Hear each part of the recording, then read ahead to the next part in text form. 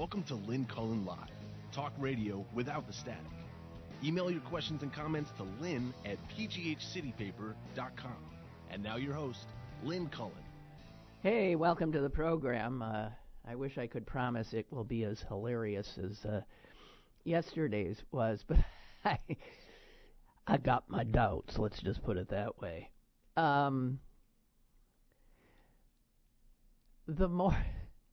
The more I read about this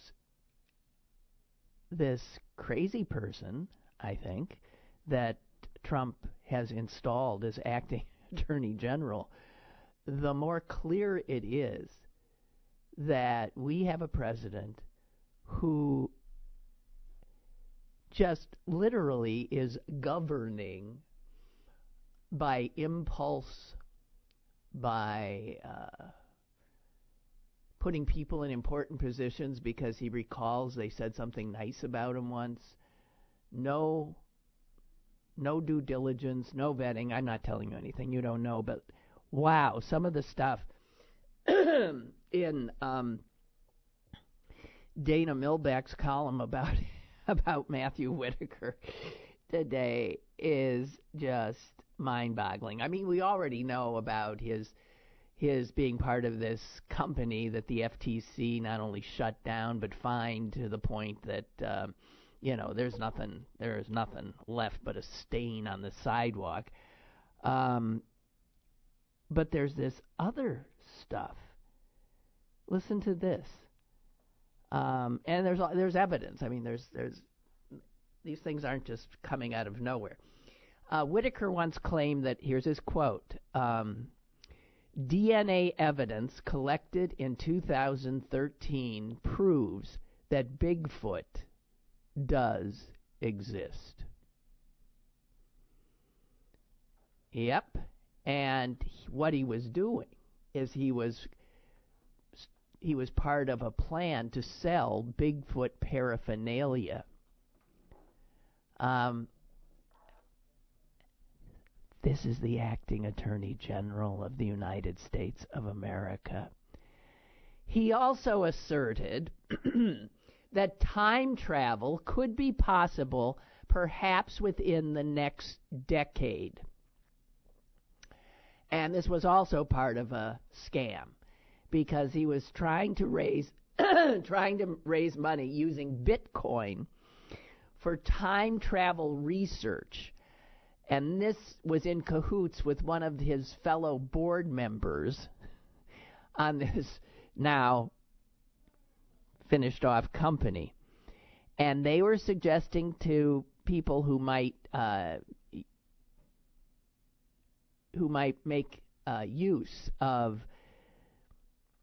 the time travel that they were going to be offering, that imagine, here's the quote, you could relive moments from your past or visit your future. This, I guess, is when you're not sitting down to dinner with Sasquatch.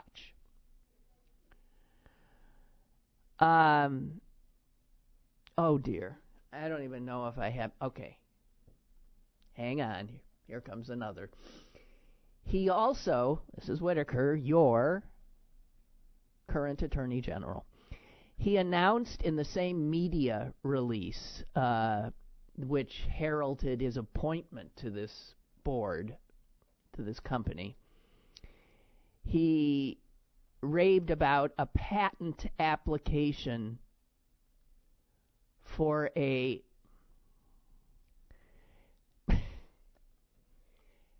extra, I'm quoting, extra deep masculine toilet for the well-endowed.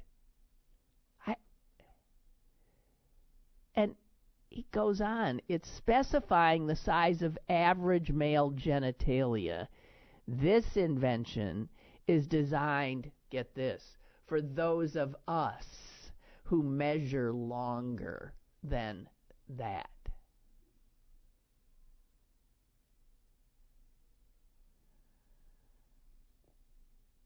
Wow. Actually, Dana Milback ends up saying, all of these things that I'm reporting here, make some people say, wow, geez, unbelievable, this guy is so totally unfit to be the Attorney General of the United States. And he says, Milbank says, actually, I think it's patently obvious he is the exact right man for this moment, in this presidency, in our history. Only a man steeped in time travel and Bigfoot could successfully sell the notion that Special Counsel Mueller's inquiry is a hoax. That's a hoax. Bigfoot's not a hoax. Time travel in 10 years is not a hoax. But Robert Mueller's investigation is a hoax, according to our current acting Attorney General. So Milbank says, in tapping as the nation's top law enforcement officer, a man with experience like this, President Trump has embraced his inner crackpot, and of course the crackpots have embraced him. Wow. Just wow. By the way, in 2003, when Whitaker was, I guess, having to be actually vetted for a judicial position, U.S. Attorney, I think, right, in Iowa, he had to fill out a questionnaire that for the Senate Judiciary Committee, and he was asked in that questionnaire to list the most significant cases that he had litigated. Now, obviously, if you're being considered for U.S. Attorney, you've got a pretty hefty resume, maybe. Here are the most significant cases that Whitaker listed. Quote, personal injury claim resulting from driver of automobile driving over Mr. Harkness's leg. Here's another one. Quote, breach of contract and negligence claim arising out of dry cleaning performed by Lennox Cleaners that operated out of a Hy-Vee store in Creston, Iowa. A complaint about somebody's dry cleaning and Mr. Harkness's leg. Those were the two cases that he thought constituted his most significant cases. And here's the scary thing. He was appointed to that seat as U.S. Attorney. Oh, again, you can't make it up. And here's something a little weird. According to Milbank, there's a photo of Whitaker in the Florida office of this wonderful company that now does not exist, of which he was a member of the board. And in the Florida office, get this, for whatever this means, quote, there were always handsome, well-built guys coming and going. And this is according to a filing that the FTC made, the Federal Trade Commission, when they were looking into the company. There were always handsome, well-built guys coming and going. And the offices overlooked a full nudity strip club called Tootsie's Cabaret. And when the FTC went in and searched the Florida offices of the corporation that Whitaker was on the board of, it found 115 prescriptions, primarily for testosterone, and also found syringes.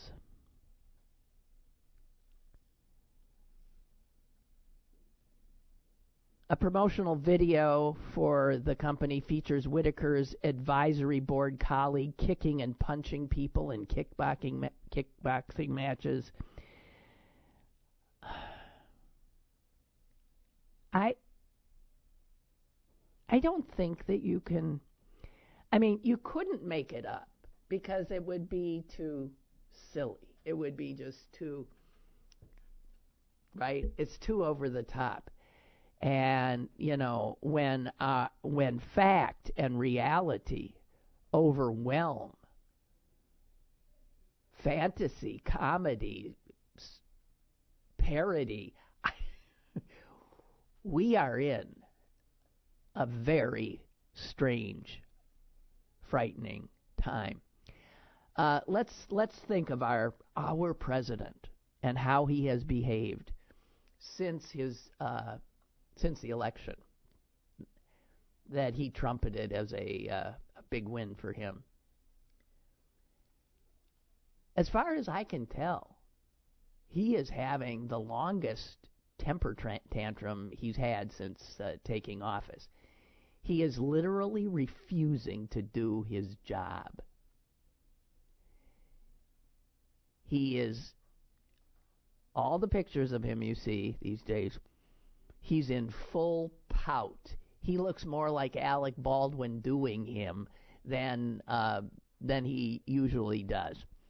Just angry, lashing out at anybody and everybody, of course only at our allies and even fellow Republicans. This is a White House in such disarray that you'll recall that our UN ambassador, Nikki Haley, stepped down. What was that? That was some time ago now. It feels like everything feels like a long time in this administration. He has not filled that seat. There were all kinds. I remember telling you, apparently he's going to put in the former Fox News anchor, who now is the spokesperson for, I don't know, one of the federal agencies. Can't remember. Maybe state. But that has not actually happened. Now, of course, the second in command in terms of his national security advisors, the right-hand woman to John Bolton, has bolted, not of her own volition, but because the First Lady Jesus, got angry and demanded her firing. She's gone. And, I mean, she was horrific by all accounts, this woman. No one's going to miss her except the even more horrific John Bolton, who brought her into the White House. And the problem with when these people start leaving, and they're going to be leaving, Kirstjen Nielsen will be leaving as head of Homeland Security, John Kelly again reportedly leaving as chief of staff, and on it goes.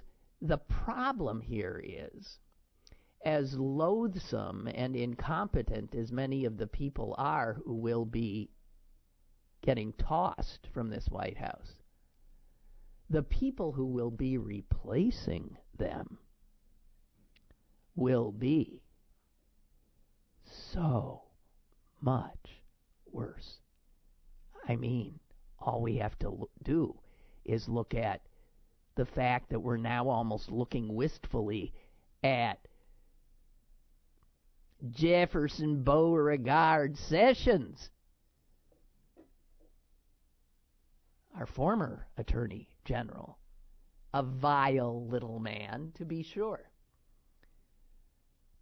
But he had a level of competence, I guess, in his vileness. It wasn't that he was unaware of basic law and things like that.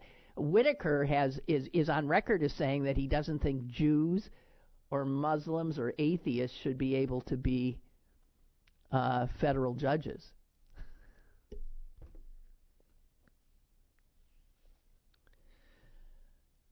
So God knows who's going to end up who our new Homeland Security Secretary will be. God only knows. No competent person, no person with a soul would serve this administration.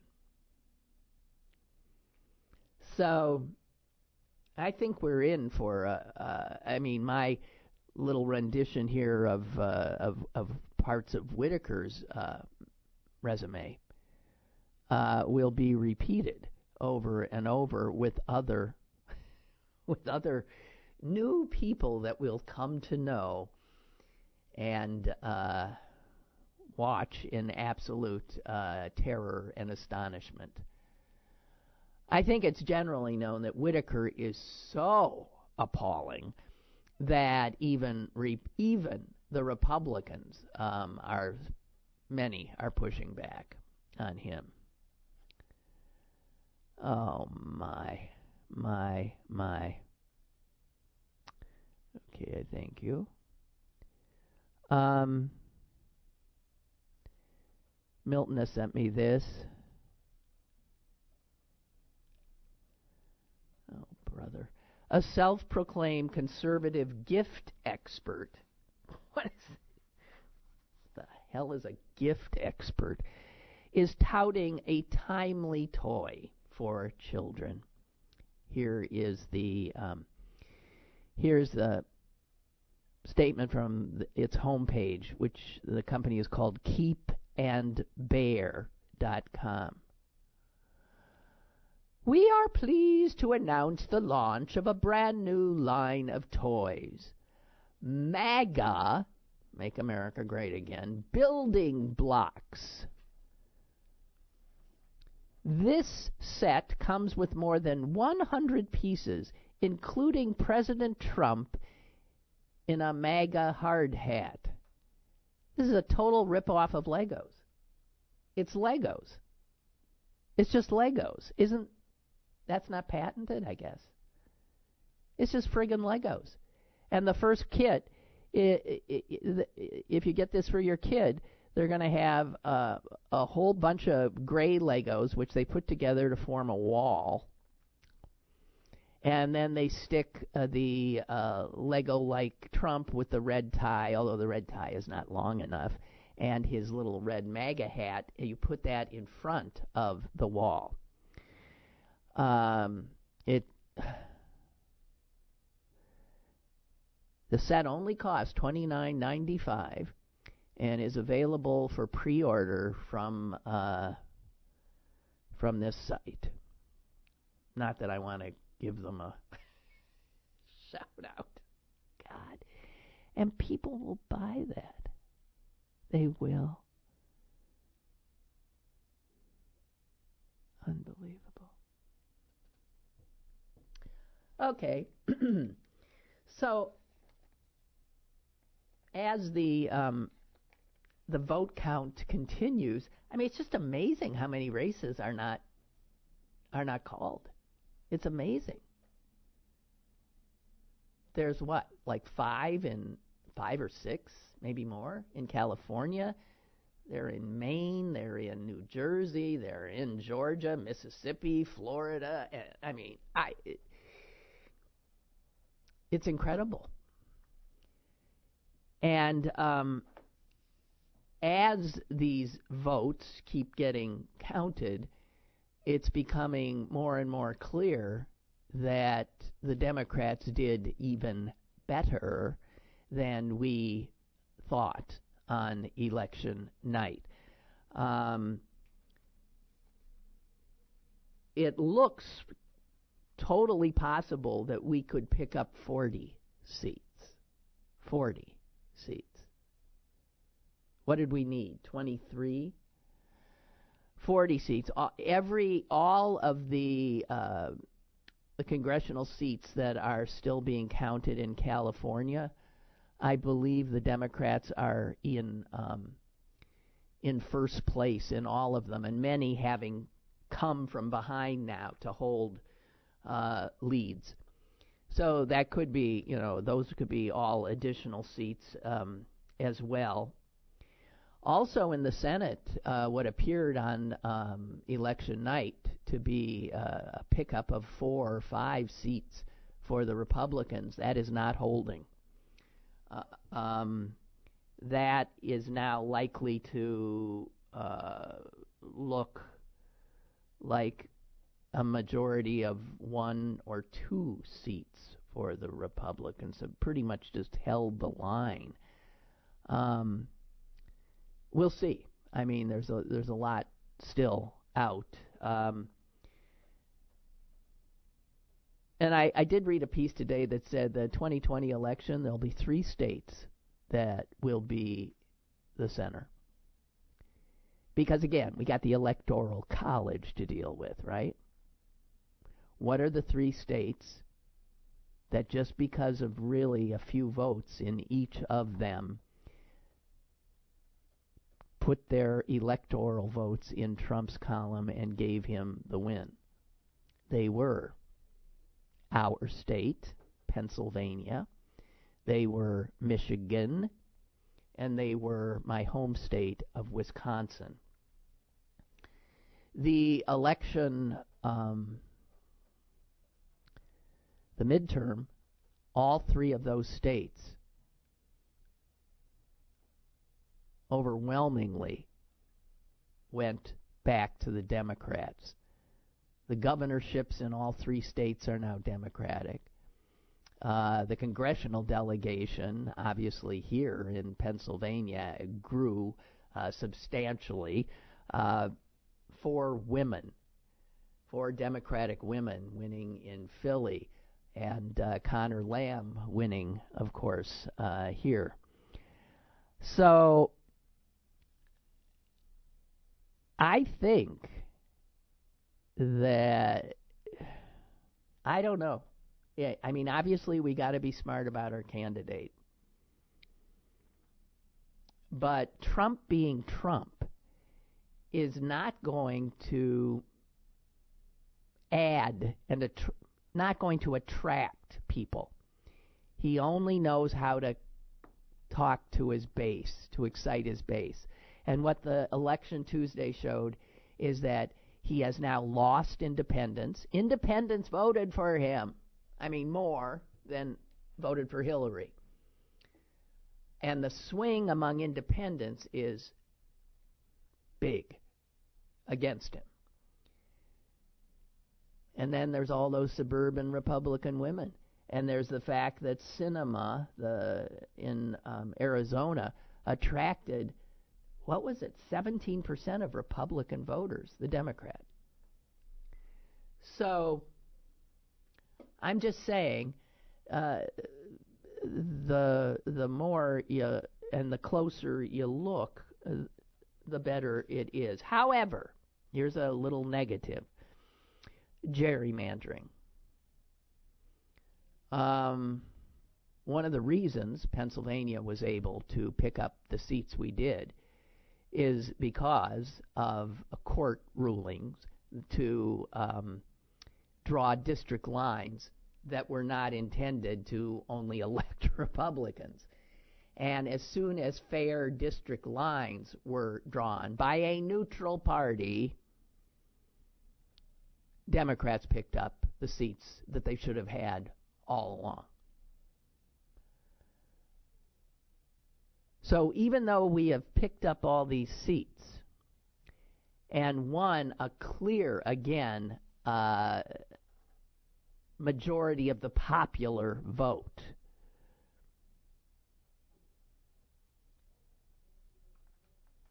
in 3 states that are heavily gerrymandered to elect Republicans, those are Wisconsin, Ohio, and North Carolina, the Democrats did not pick up a single congressional seat.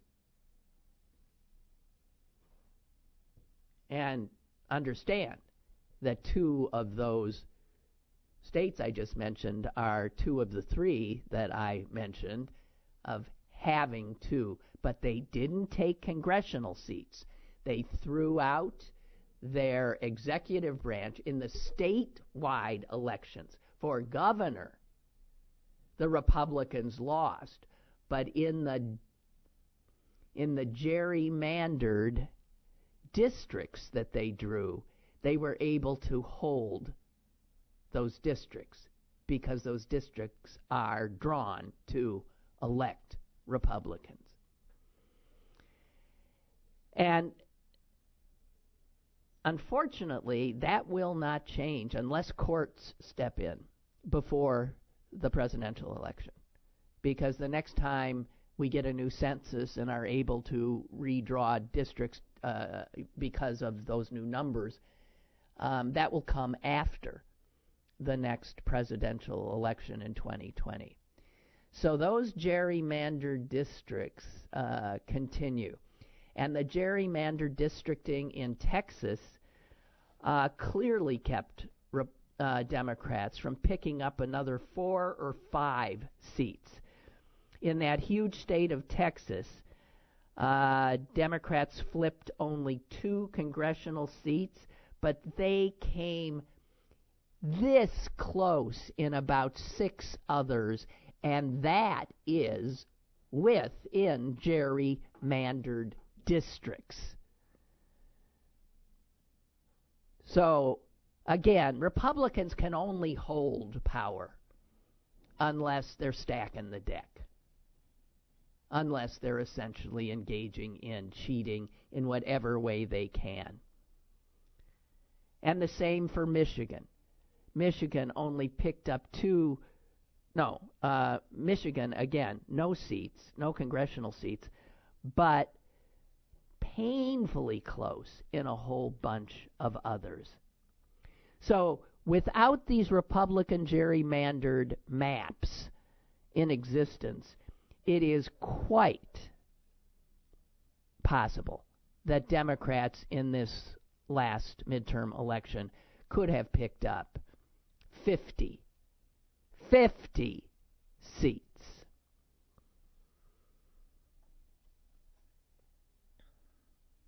I'm just saying. And we have a caller. Hello, caller. Hey, Lynn, it's Mike in D.C. Hi, Mike.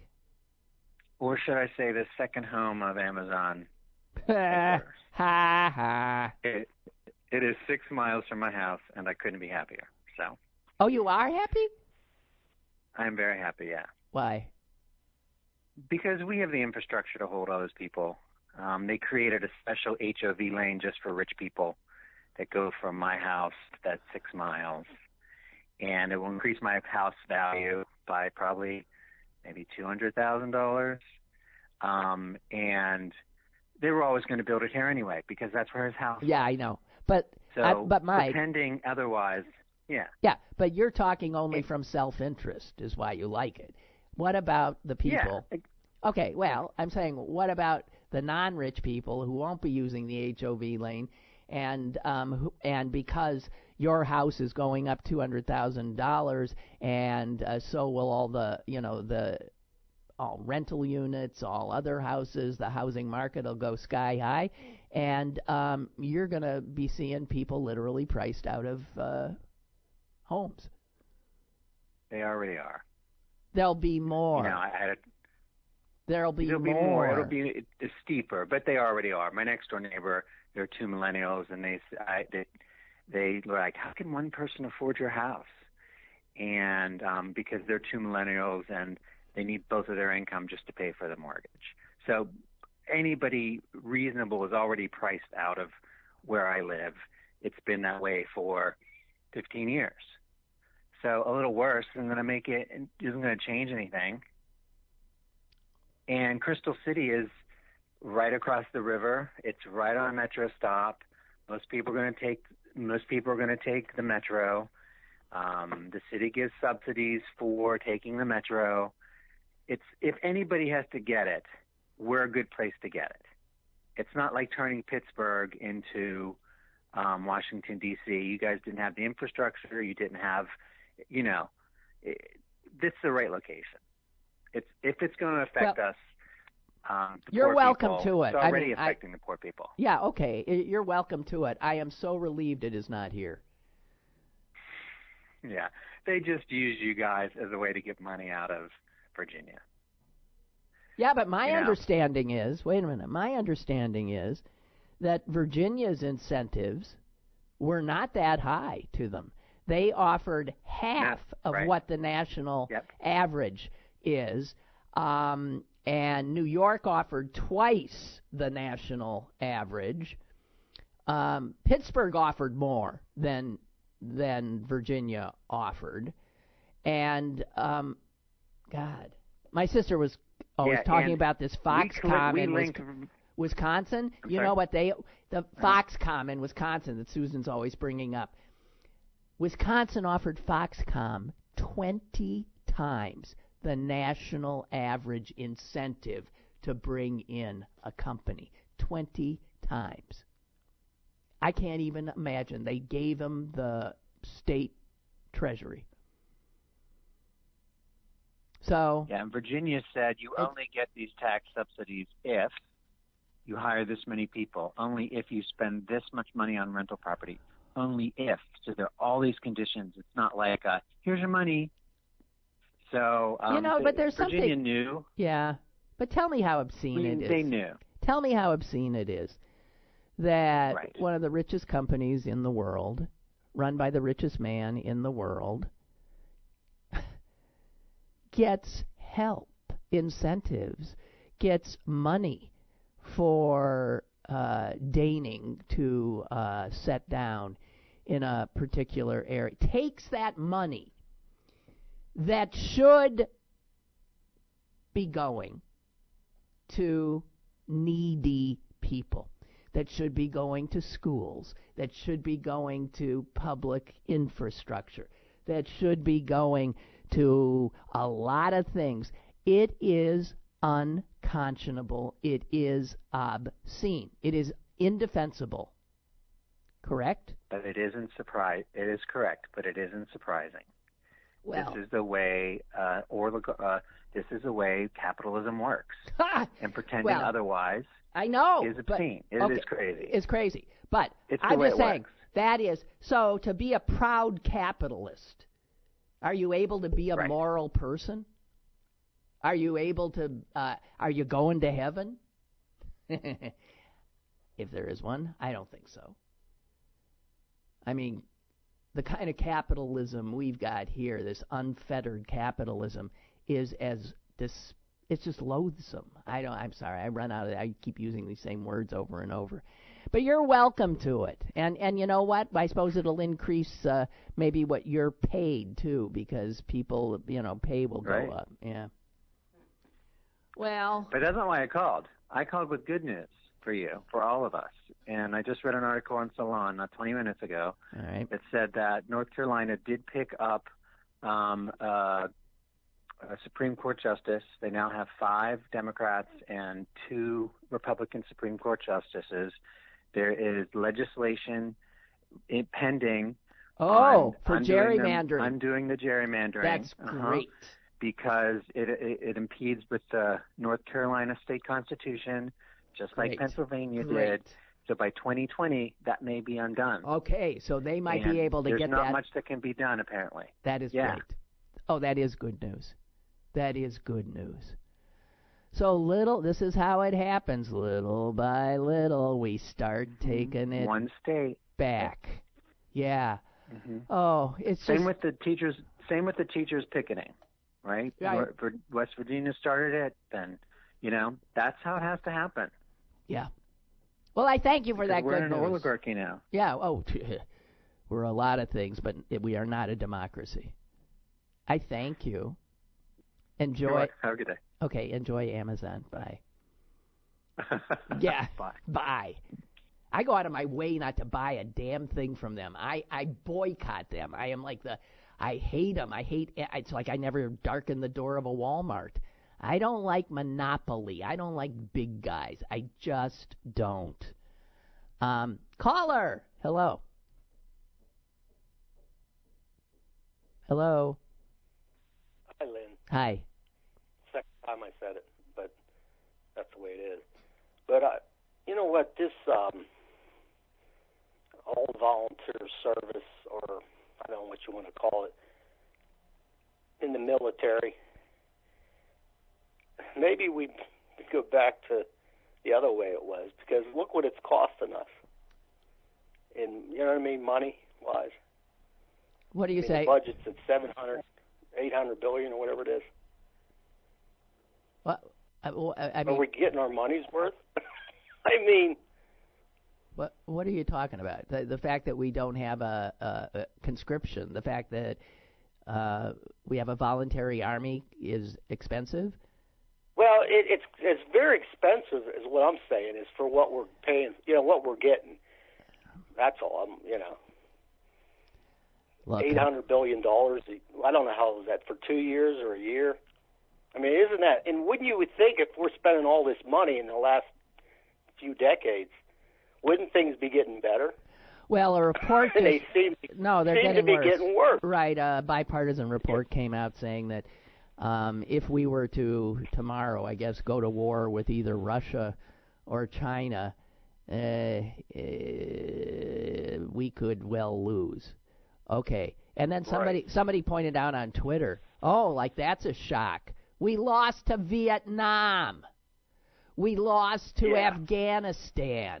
Why the hell wouldn't we lose to China and Russia? Well, there you go. We were there 17 years now. Well, what's up with that? And nobody says anything about it. Do you know, I read, and this just, it blew my mind. There was a young man who was just deployed to Afghanistan whose father was killed in Afghanistan when he was a baby. Can you imagine? Yeah. This is a guy now deployed who never knew his father. His father was killed in the very war that he has now been deployed to. And for what? You tell me. For both. For what? It's just, yeah. I mean, that's what I'm saying. There's no, and you know what? They're going to go after cutting other stuff, and it's like, well, why don't you have a tax for the military? And then people would look at it and say, why are we spending so much money? But since it's not like a tax, and nobody don't seem to be bothered by it. Oh, go ahead and spend $700 billion here. Doesn't matter. Well, we are taxed. But if you would tax, specifically for the military, because I'm such a. I mean, have like entitlements have. Have a military tax that you see on your paycheck, and then people would say, why the hell are we spending so much money? But see, they don't see that. They don't see that we're spending that money. And the first thing they want to do is say, hey, we're in debt. We got to cut the entitlements. Mm-hmm. I mean, but that's taxed. We're paying for that. That's what gets me about it. But they keep on doing the same thing over. It's going to kill us. One of these days, it's getting to the point where it's almost $1 trillion. It's going to kill us. Yeah. And it's a way. It's a way of. And three stations: CNN, MSNBC, and Fox. They are war propagandists. They promote war.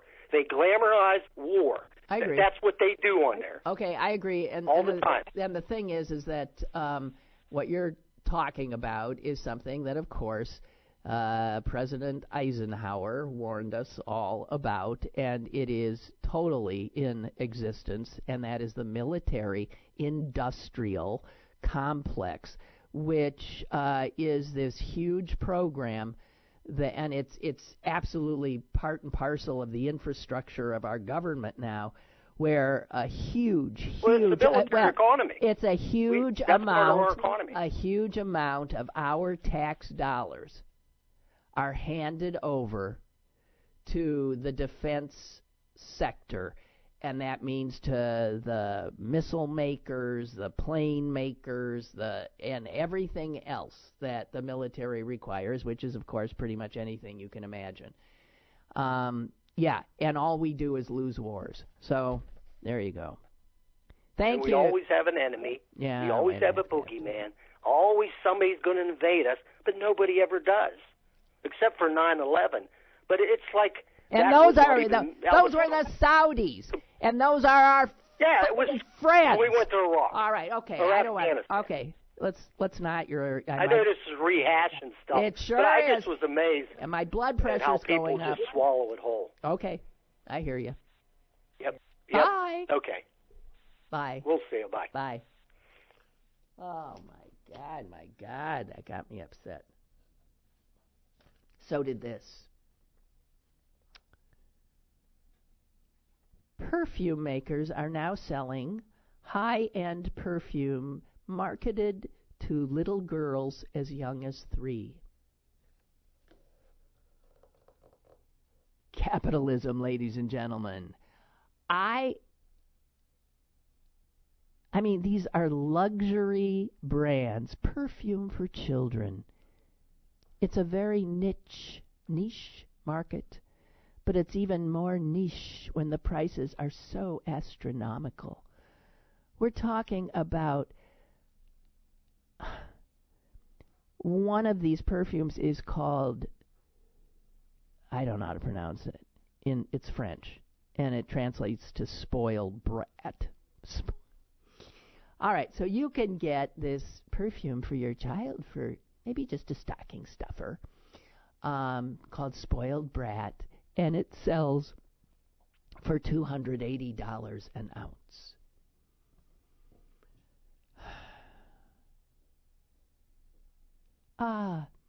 It smells a bit citrusy and has notes of cucumber and bubble gum.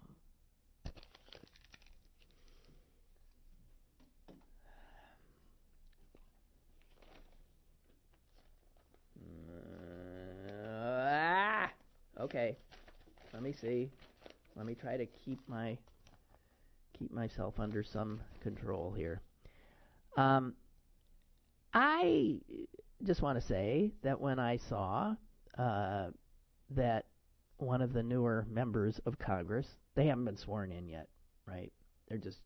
But they're there being told how the place functions and everything, being oriented, I guess. How one of the more high-profile new members spent her first day staging a protest, a sit-in, in the office of what will probably be the House Speaker, Nancy Pelosi.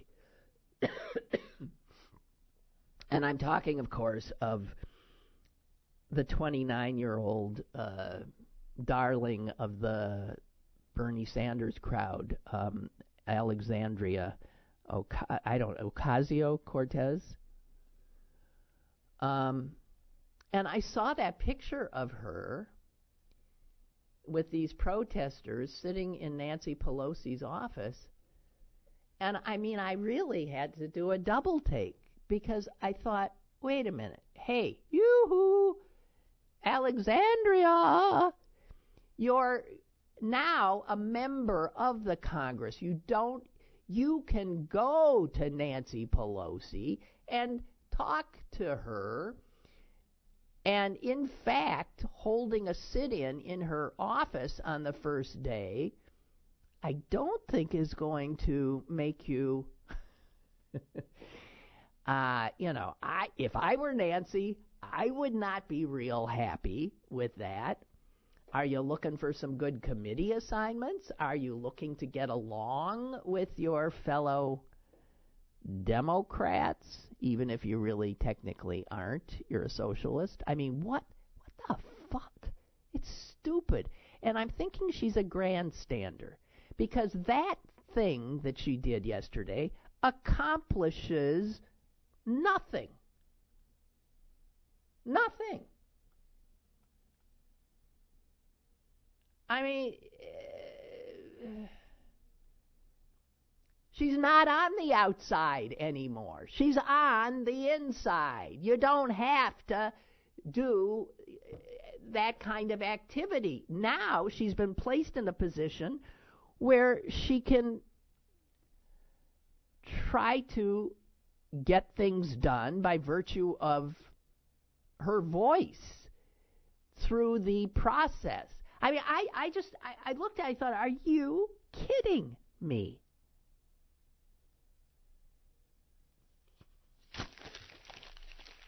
It's not helpful. It's not helpful to anything. It doesn't move anything forward. Just typical on the left. We take over this body, we take over the House, and right away we're aiming at each other as opposed to at the Republicans. It's absolutely counterproductive and fucking stupid. Excuse me, I had to say that.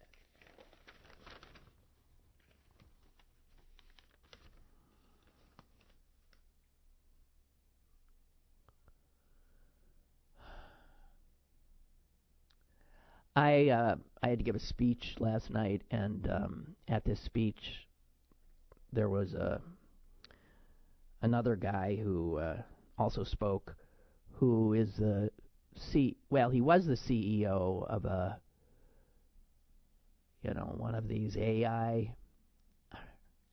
I don't understand what anybody does anymore. He was a CMU researcher. And then he formed his own company. I remember where it was. It was called Vivissimo or something, and it was up at the corner of Forbes and Murray and Squirrel Hill on the second floor because they had a really nice logo. And I know there was a lot of stuff going on in there. And apparently they were creating a lot of really impressive, I don't know what, software? Is that what they do?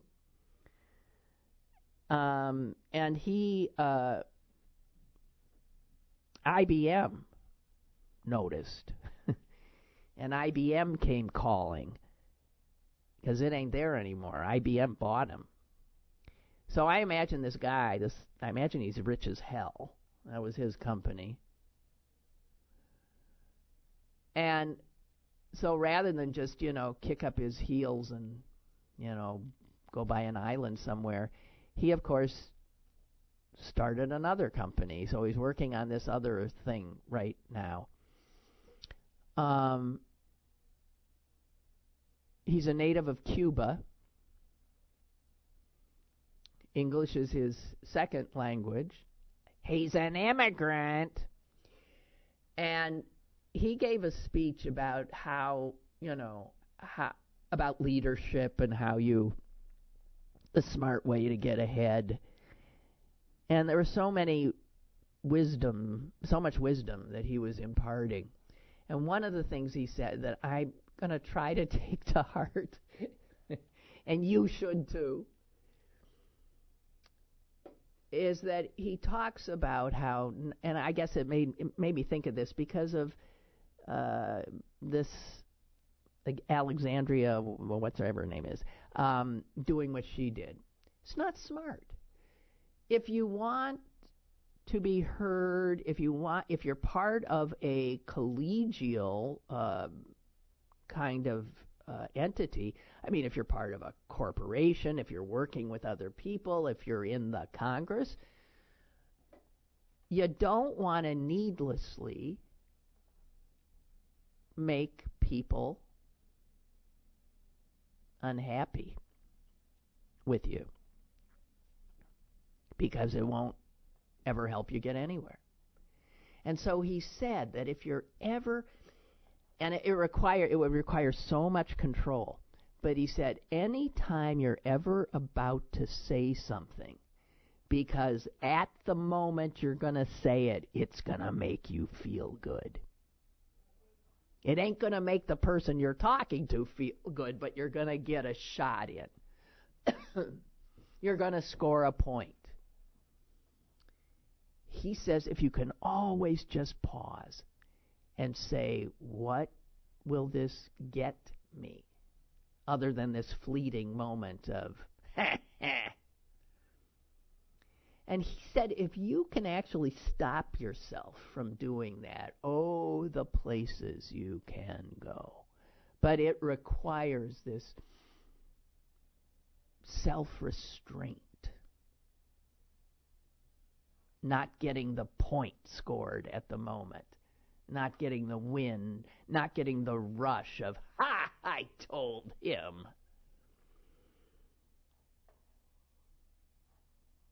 And then he talked about how we're assaulted by so much information that it is so important to prioritize what we do, what we give our attention to. And this guy, who I'm sure is rich as hell, who's IBM bought out, and now he's working on something else, he pulled out his phone. It's not a smartphone.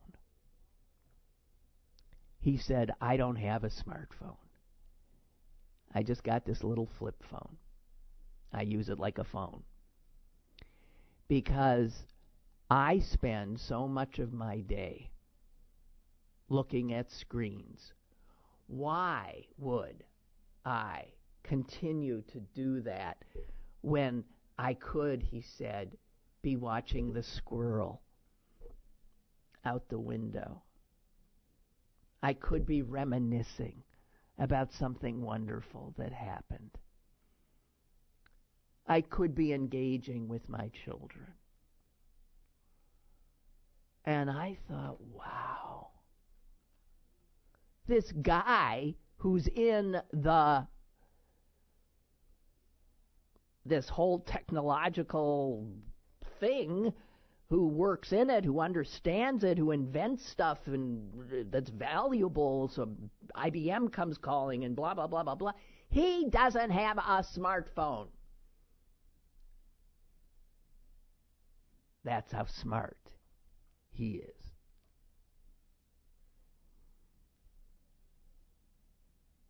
And he said to me, because I went up to him and said, I just think that's just amazing. And he said, I just get so depressed when I'm somewhere and everybody is like that.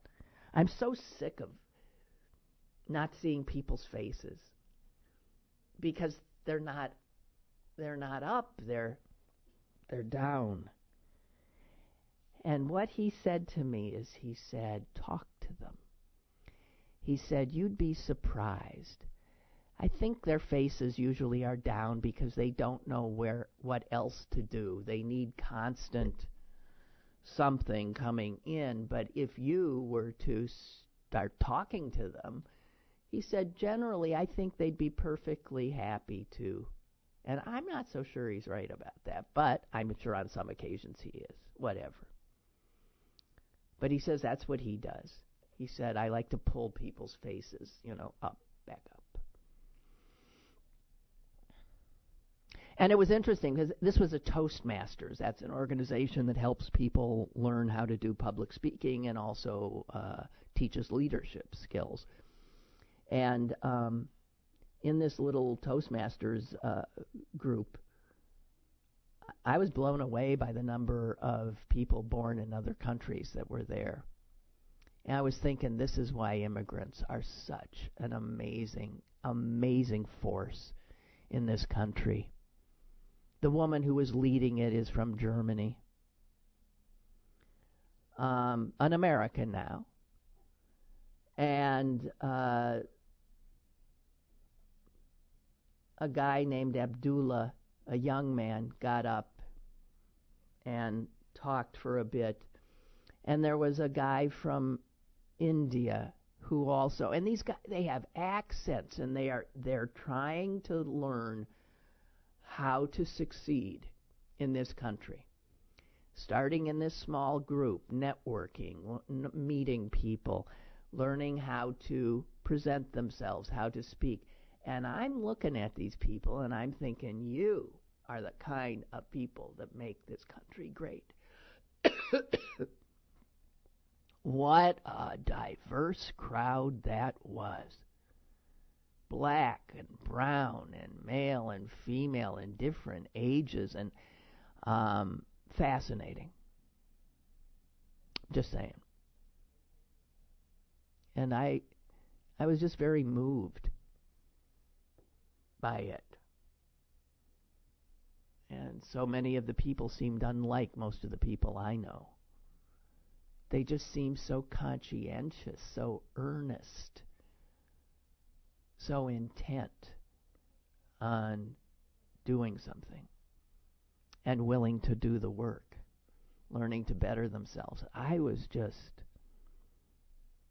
humbled, truly.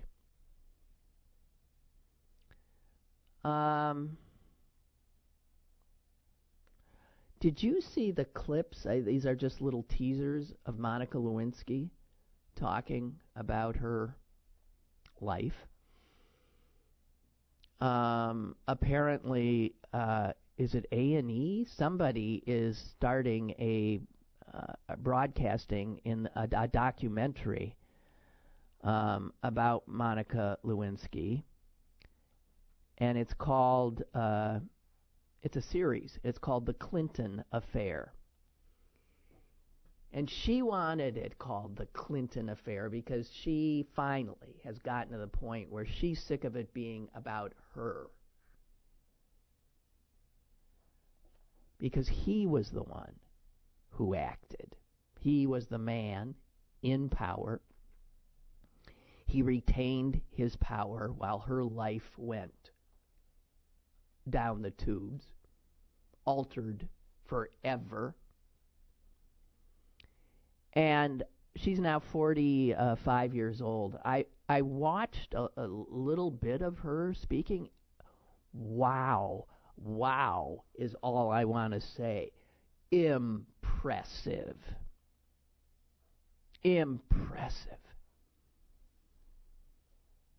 So well spoken, so smart, so willing to honestly open up about the 22-year-old she was and how it happened and how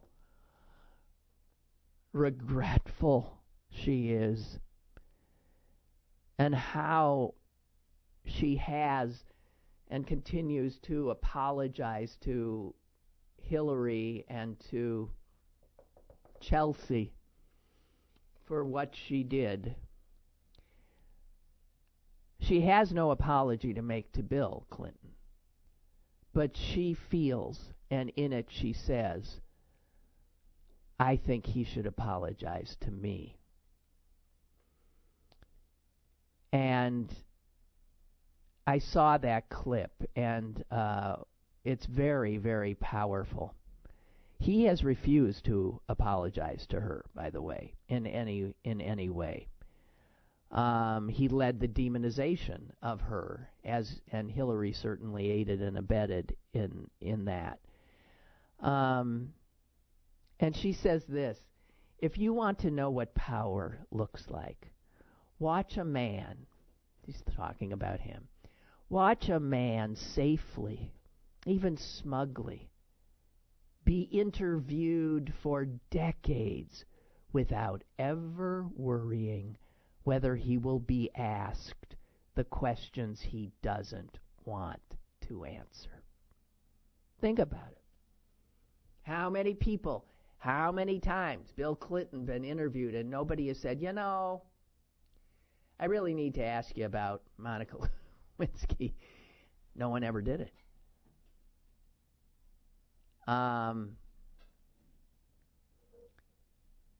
She said, I don't know if I'm owed a personal apology from Bill Clinton, or deserving of it, but she says that he should want to apologize. She said, I'm less disappointed by him and more disappointed for him.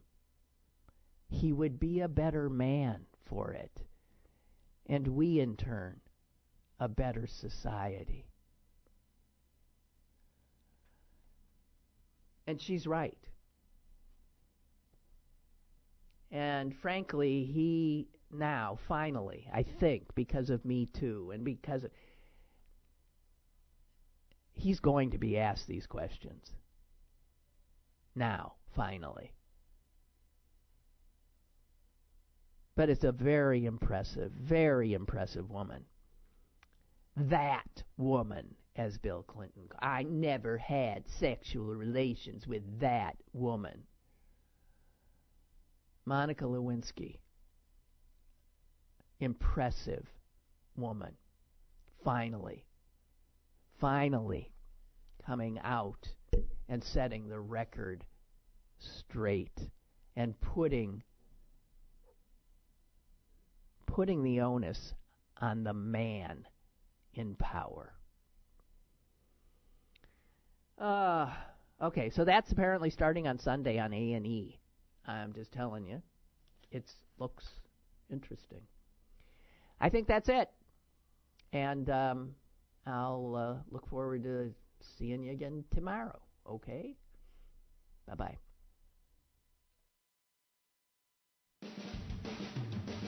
Lynn Cullen Live, Monday through Friday from 10 a.m. to 11 a.m. and archived at pghcitypaper.com. The opinions expressed on Lynn Cullen Live are those of the host and do not necessarily reflect the viewpoints of Pittsburgh City Paper or its advertisers.